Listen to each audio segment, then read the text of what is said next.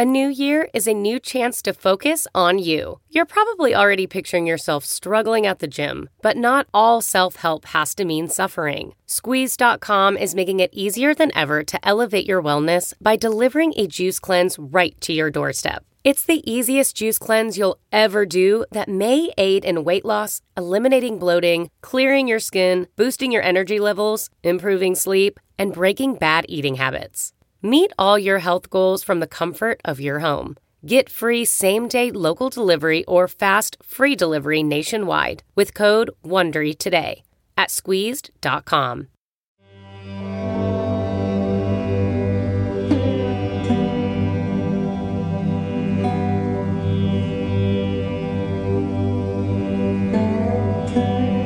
This podcast is brought to you by the Love Serve Remember Foundation and Ramdas.org.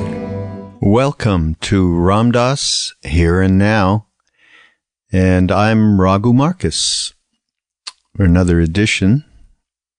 This is the second part of this Reflections on Suffering, which Ram Dass did this talk, I think in 1987.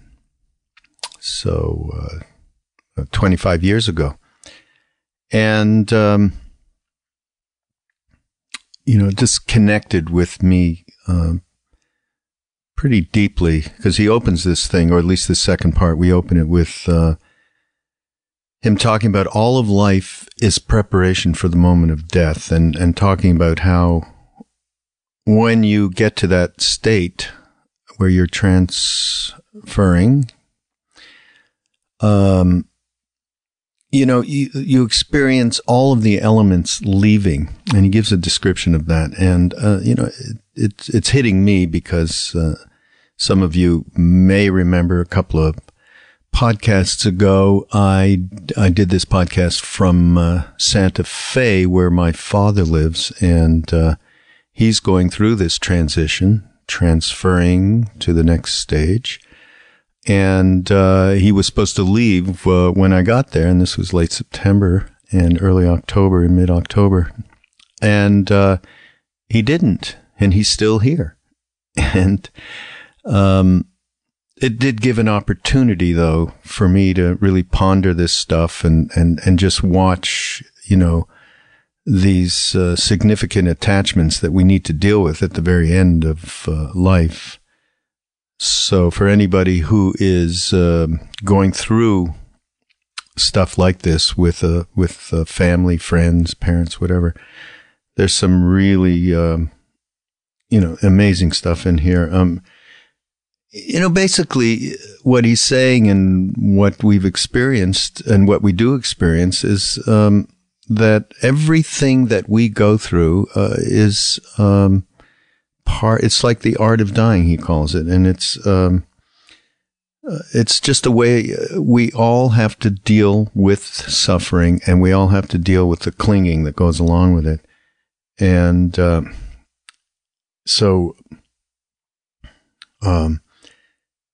he talks about it being the optimum game is to understand. And if you have that vantage point where, you see your life day to day as, it's every day is another lesson that allows us to, disengage from that identification with our suffering. So crucial stuff because, eventually we're all headed, there. And, one of the great things he mentions here is, he tells just the example of Maharaji. When Ram Dass was first in India, and this story's been told a million times, and, we do probably in this podcast and in other transmissions that come through Ramdas.org, some of these things are mentioned more than once, and Ram Dass mentions them multiple times over the years in these different lectures, but always in one way or another a little bit different, and sometimes we hear them where we didn't hear them before in a way that really rings true. But when Ram Dass, and everybody knows again the story of Ram Dass giving Maharaji 1,200 micrograms of LSD. And That's way more than anybody's ever taken, except, I don't know, maybe Ram Dass. He took a lot of acid back in the day, and nothing happened. Nothing happened. And nothing happened because Maharaji's awareness had nothing to grab onto. There was absolutely no clinging. And it reminds me of my own, one of my own experiences, slightly embarrassing here, folks, but I'll share it. I did have a trip way back when, in those days, where I had some extraordinarily pure acid. I don't think it was nowhere near 1200 mics, or I don't think I'd be here today, but it was powerful. It was from Czechoslovakia at the time. I don't know how we knew that, but anyhow, I went through the true death of ego, and looking back on it, I was in a pretty good spot, and this is before I met Ram Dass, and before I had any kind of grip on the spiritual path, really. Although I had been doing TM, and I met Meher Baba through his picture. But yeah, I didn't have a lot of clinging. I was fine, and I was riding. Okay, we're just free now. Free, no body, no problem. And then at one moment, suddenly, a thought came into my head. From where, I have no idea.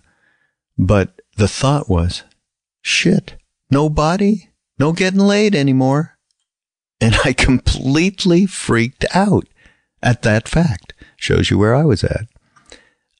And anyhow, I was gone for a couple of hours into some paranoid, horrible bummer that was really, I'll never forget it to this day.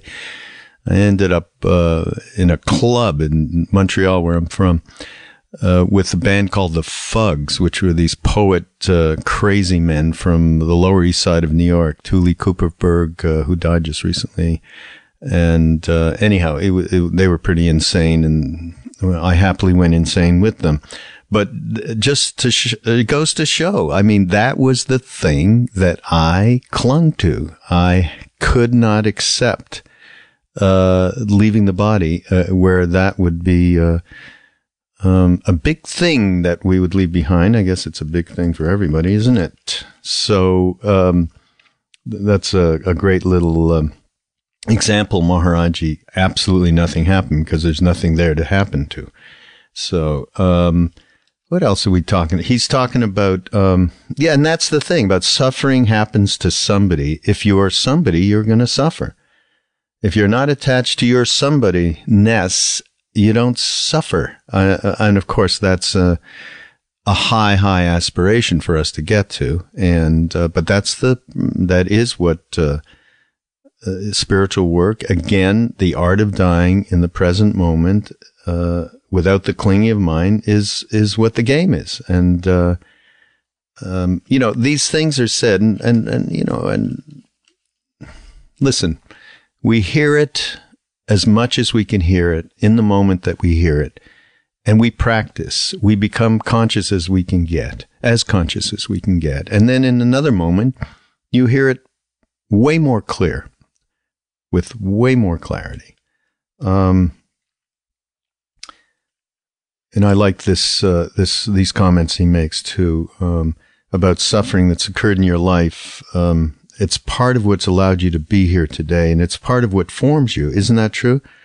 I mean, the suffering gets, as he talks, it gets burned into you, and, and it deepens you. And of course, you don't want to have suffering. You don't want to have anyone else have suffering. But these things really make you deepen the substance of your being. It's all about just getting that vantage point. I have, spent, many a moment getting lost in, one type of suffering or another. some of the stuff you go back, just simple stuff, not getting what you want. And once you have that vantage point, things absolutely change. And what is really interesting here is the stuff that he's talking about. And most especially Ram Dass is talking about in this talk, talking about protecting yourself from pain. And, we all do this. And it's not just your own pain. It's the pain of others. When you see others suffering, you're protecting your separateness. You're protecting that part of you that can't take. It hurts so much to see other people suffering.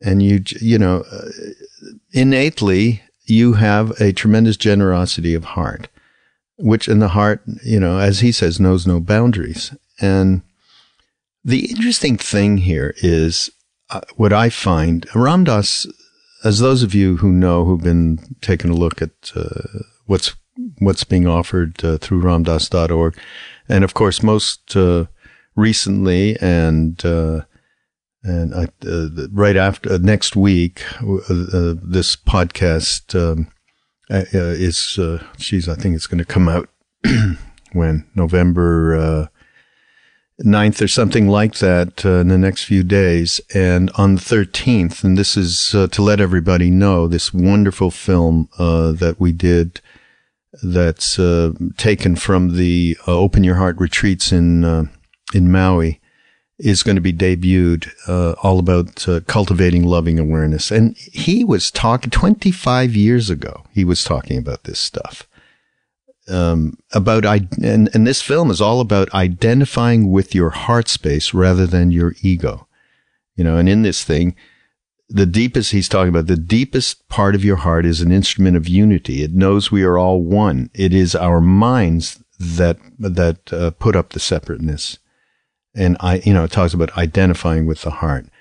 So this has been a theme for a very long time that has come to a certain culmination in this particular offering, cultivating a loving awareness, and what Ram Dass is, what he's talking about and where he's coming from these days. And ultimately, as he says here, the balance of the heart and the higher wisdom, or we can call it human heart and deeper heart, that balance is where the saving grace is. And you can't deny your humanity, your human heart, but you don't want to deny your divinity. And that's what everybody's here about. And going back a little bit, I also want to connect up, the interesting stuff when he talks about suffering and talks about separateness, and talks about, really being in the moment, and when you are tested, and then you're faced with whatever practice that you have done in this life to disengage yourself from being identified with ego. And didn't he go through this, 15, 16 years ago with the stroke that he had, and what he has called it, which is fierce grace. And so he was able to put into practice this stuff that's in this talk about suffering. He was forced to put this into practice by virtue of this extraordinary experience. Basically, he died and came back, and then had to deal with losing the, in India it's called siddhi, which means spiritual power. I mean, he had that spiritual power of talk.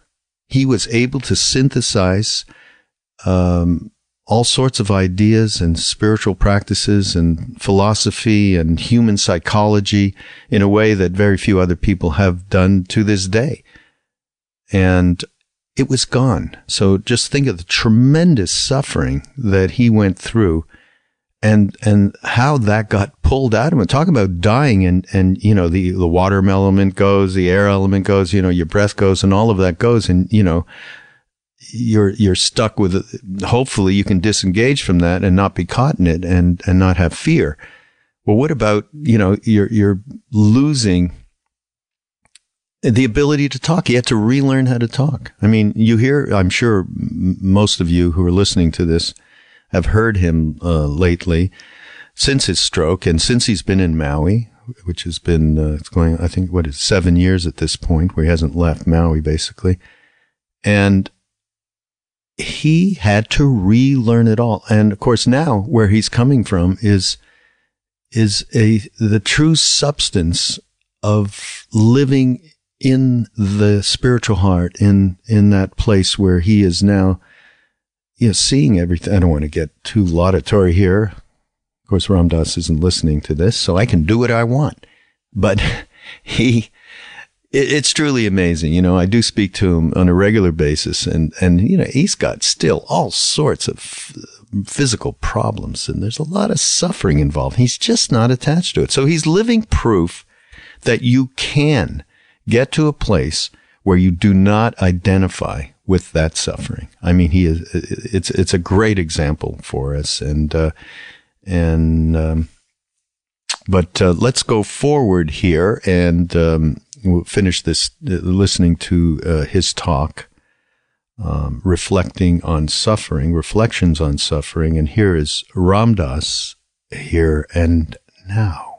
And you can now understand what I've said before, which was that why in the East all of life is seen as preparation for the moment of death. Because at the moment of death, when you experience the earth element leaving and you feel a heaviness, when you experience the water element leaving and you feel dryness, when you experience the fire element leaving and you experience coldness, when you experience the air element leaving and you experience your out-breath longer than your in-breath, when all of these are happening, they are so profound. Unless your mindfulness is strong, you will get lost into being thirsty or being cold. And that is the way you will die at that moment. And that is what propels you onward. And the art of dying in the present moment without the clinging of mind is exactly what the optimum game is when you understand reincarnation. But to do that, you have to have been able to transform the sufferings along the way and keep working with the more intense ones and more intense ones and more intense ones. And it's interesting that, like when Maharaji took 1,200 micrograms of LSD and nothing happened, the reason nothing happens is because his awareness, there's nothing for it to grab onto. There's no hooks, there's nothing clinging. And so the sufferings only happen to somebody. If you're somebody, you suffer. If you're not attached to your somebodyness, you don't suffer. It's just change, and change is flow, and you're flowing with the flow. You're not busy being somebody. The minute you try to stand somewhere, you're on tiptoe, you will suffer.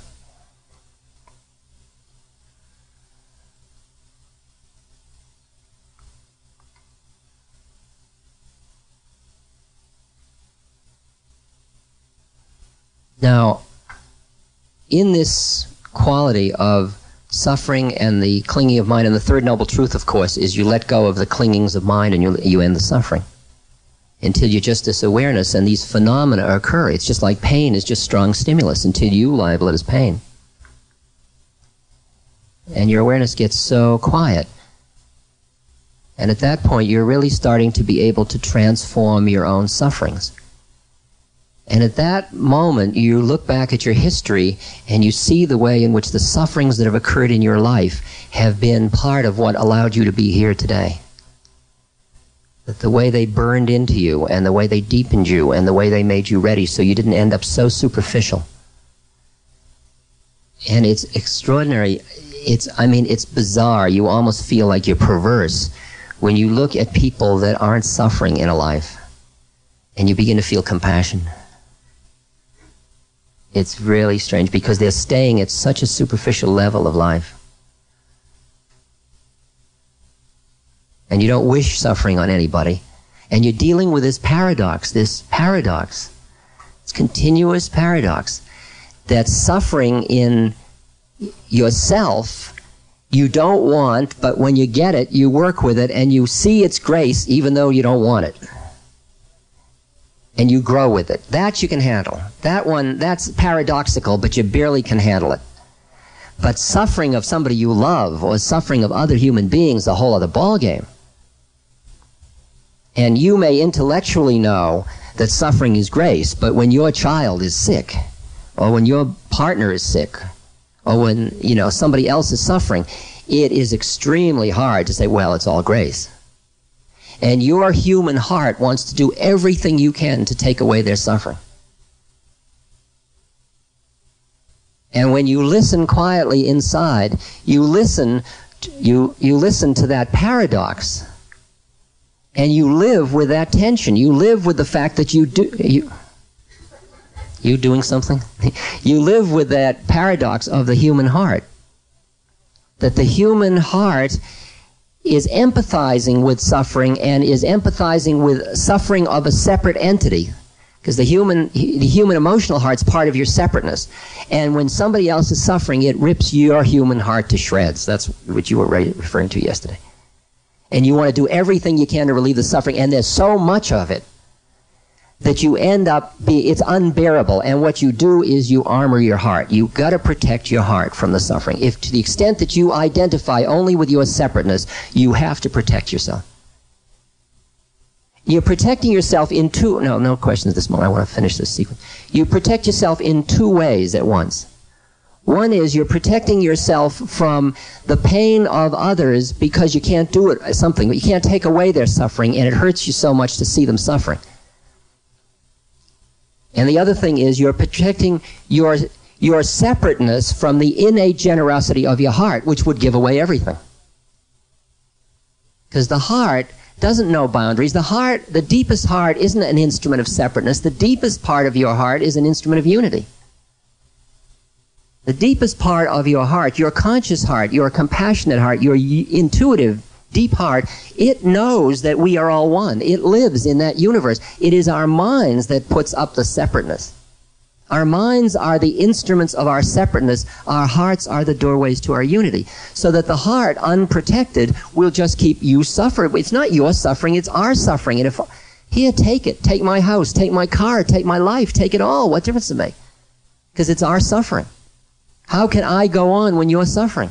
Because there's no you and there's no me. And the mind is saying, now, wait a minute. Think about tomorrow.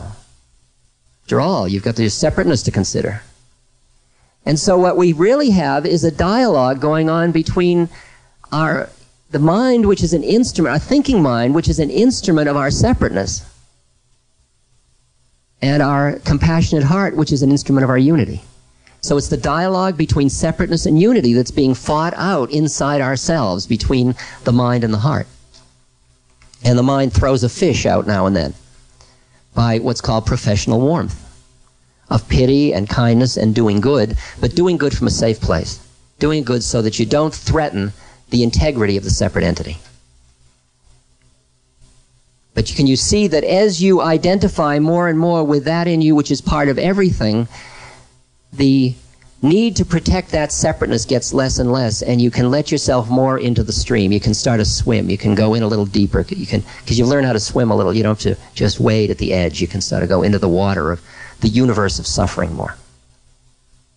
I mean, I don't know whether I'm doing it with defense or truth. I really don't know yet, because I just got to keep listening and watching my body and my emotions and all that. But in fact, in the past week, or any week you take in my life, I am dealing with the most traumatic experiences that human beings can face. And people are calling me with crises, and they're just presenting them because I invite them. And what I find is that what I offer them is, first, my heart is breaking for their pain. And I would take it if I could, but I can't. But what I am is somebody that at the same moment as my heart hurts, I have a very, very deep appreciation of the lawful nature of things, and that is at some other level, not the human personality level, at another level, it is at a spiritual level, that is the curriculum that person needs to have. It is optimum for them. And it's not Pollyanna-ish. I can feel it is rooted in an absolute depth of understanding of Dharma. For me, I mean, as deep as I've been able to get. A sense of the rightness of people's life experiences. even as traumatic as they might be. And that is so deeply imbued in me now that I am able to be with somebody that's suffering, and they feel that my heart hurts because I'm a human with them, and at the same moment there is an equanimity in me, and often that rubs off, and they begin to relax a little bit because they begin to get a sense that there is another way of being with what's happening to them in a way that doesn't have to keep them doing themselves in all the time. And it is an incredible gift to be able to offer another human being. The gift of equanimity in the presence of trauma. The gift of a faith. It's faith, really. It's not beliefs, it's faith. It's a very deep faith in the unfolding of the law of the universe. And what I do is I put myself in these situations, and I'm constantly watching that balance inside myself. I'm very aware when some new one comes along and my heart gets so engaged that I feel I'm losing my clarity. See, if you come down too much into the heart, it breaks. It breaks again and again, but I mean, it gets muddy. It gets muddy because you want so to take away their suffering, and you're busy judging God. You're saying, you really screwed up giving this person suffering. And yet if you get too far into the other place, it's so cold. It's so impersonal. It's like somebody falls down, you say, karma. I mean, it doesn't have the human heart in it. And it's that balance of the heart and that higher wisdom, the human heart and the deeper heart is really the way I'd call it. That balance is where the saving grace is. Not to deny your humanity and not to deny your divinity. And that's what you and I are here about. We are here for these 10 days to find that balance. We all know our humanity all too well. And that's why we put the focus on recognizing that part of us that isn't in the humanness. Not to deny the humanity, but to bring a balance about. Because that's what you offer another person. When I look at Kelly, I see a soul that has taken an incarnation that has a curriculum. And when I look at some of you, and I know you have problems with addiction and problems with sexual obsessions and problems with loneliness and problems with anger and problems with diseases and problems with frigidity and tightness, and I look and I see the whole sea of stuff, or you tell me about it. And I just see curriculum after curriculum after curriculum after curriculum, and I just see a group of beautiful souls on earth, each having its own karmic work to do. And at the same moment, when you present it to me, my heart hurts. You don't protect your heart from breaking. Because in a way, a broken heart is like cracking the shell to let the deeper heart come forth. Because compassion it's like the monk who's crying because his son has died, and the student comes up and says, "What are you crying about? You know it's all illusion." And he says, "Yes, but the death of a son is the greatest illusion." And Maharaji crying when I was hurting. That you don't close off your humanity by any means, but you balance your humanity. And if you don't balance your humanity, you burn out. And if you don't balance your humanity, you armor your heart. And if you armor your heart, you starve to death. And that's why you burn out, because you're not getting fed. Because you've got to avert your eyes from the suffering of the world. You can't look at the have-nots in the world. You can't stand it. You've got to look away all the time. You've got to avert your eyes from Central America and from India and from all those places. Because you just can't stand it. Because you feel so impotent to do something to take away the suffering. We're going to talk about healing and helping and all those things in a couple of days, so I'm not going to belabor that. I'm nearly stopping. I just want to say a couple more things. If you are going to be free, your freedom means that you do not avert your eyes from anything in yourself or in anybody else. Freedom means to be a free awareness in what is. No aversion, no attachment.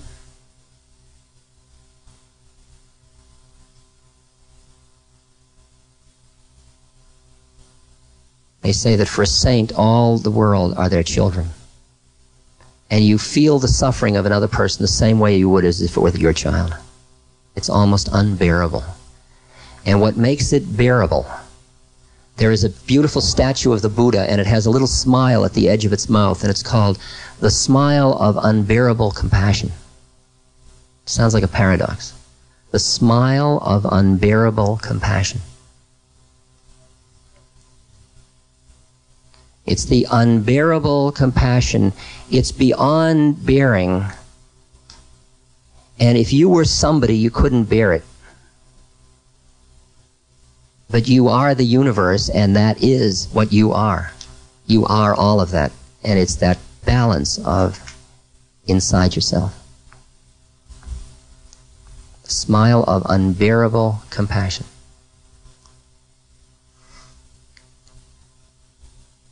And that ability to embrace the suffering into yourself, to just keep taking it in and look towards it instead of away from it, and look towards it and then take the way in which it reacts in you, and keep doing that delicate balancing number to balance that you still feel the humanity, and at the same moment you allow. You don't sit around judging God like Job, like, what have you done to me? I'm a good guy. What are you doing this to me for?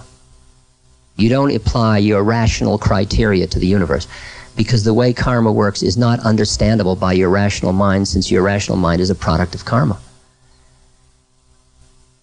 And a system cannot understand something that is meta to itself.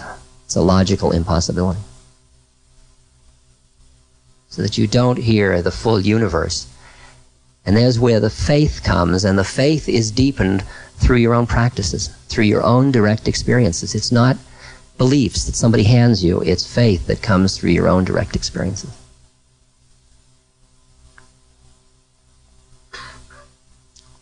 So you learn to keep your heart open in hell, finally. Recently I took a chemical. It was like a 10-minute acid trip. Somebody had this new chemical, and I said I would try it, and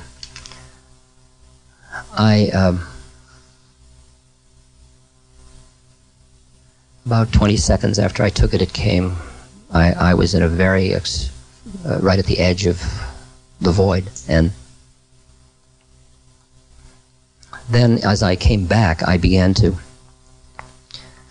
be aware of the universe and the nature of suffering, the nature of what's called dukkha, or suffering. And I experienced an involuntary process going on in myself, which sounded like retching. I was going, and the people who were around me were getting buckets and all that. And it was interesting, because inside of me, I was in a state of bliss, first of all. And at the same moment, what I was experiencing was I was gorging on my consuming of the suffering into myself.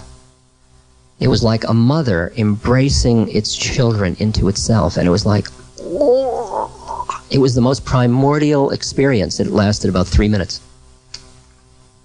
But I recognized exactly how that was an image of just what was going on in my life. That if you're going to be free, you can't avert your gaze from anything. And you can't even avert your gaze into pity, or avert your gaze into kindness, or into righteousness. They deserve to suffer. You can't avert your gaze at all. You've just got to sit with the bare facts of the phenomena of what's going on. And when you look into the eyes of somebody that has done a lot of that work, their eyes look dead, almost burned out, empty, but very, very deep and kind of timeless and just present. You watch the eyes, like Ramana Maharshi's eyes, the eyes like that. Ananda Maya's eyes. You look into those eyes and you just see that they can look at it all. They're eyes that look at the universe as it is.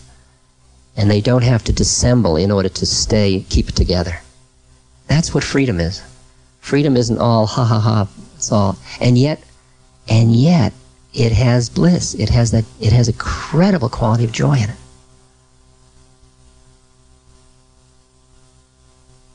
And that's what was so staggering to me, that I was in bliss at the same moment this process of incorporating the suffering was going on into myself. It was the bliss of intimacy. It was the bliss of being with the beloved. It was the bliss of merging with the universe. It's the way you would take on the suffering of somebody you love if you could. In which you just become the whole organism, just all of it. It's all inside you. It's all inside you. And it's interesting when your mind starts to let go of your separateness, how when tomorrow, when you hear the statistics, like there is enough food in the world to go around and yet people are starving, you get a sense of our confusion as an organism, our confusion. That we got so frightened that the fear led to greed, and the greed led to separateness, and the separateness led to protecting the king of the mountain status, and that led to such suffering in other people, and that suffering in other people leads to terrorism and to violence, and that violence threatens the establishment more, and so the whole game goes on, and you see how what you have to do in yourself to become an instrument for the change of all that. Because physician, heal thyself. That if you would have the world peaceful, you better be peaceful. And if you would have the world non-reactive to suffering other than to relieve it where it can, you have to really be that way in yourself. So you see what the agenda is. And the agenda is incredibly profound, and it starts with you. It starts inside. It starts with your own dealing with your own suffering. A 5-minute break, and then we're going to do a meditation in which we're just going to take a look at suffering a little bit. Not too heavy, but a little bit. This podcast has been brought to you by the Love Serve Remember Foundation and Ramdas.org.